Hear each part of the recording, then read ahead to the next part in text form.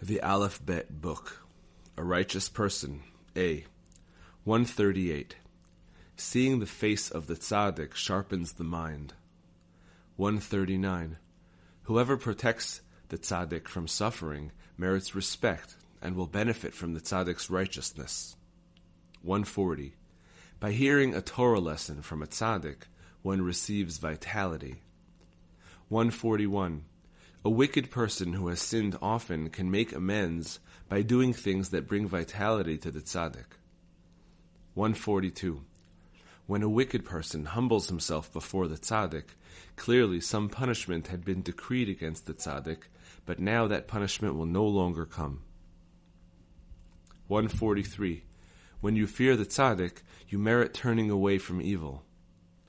144.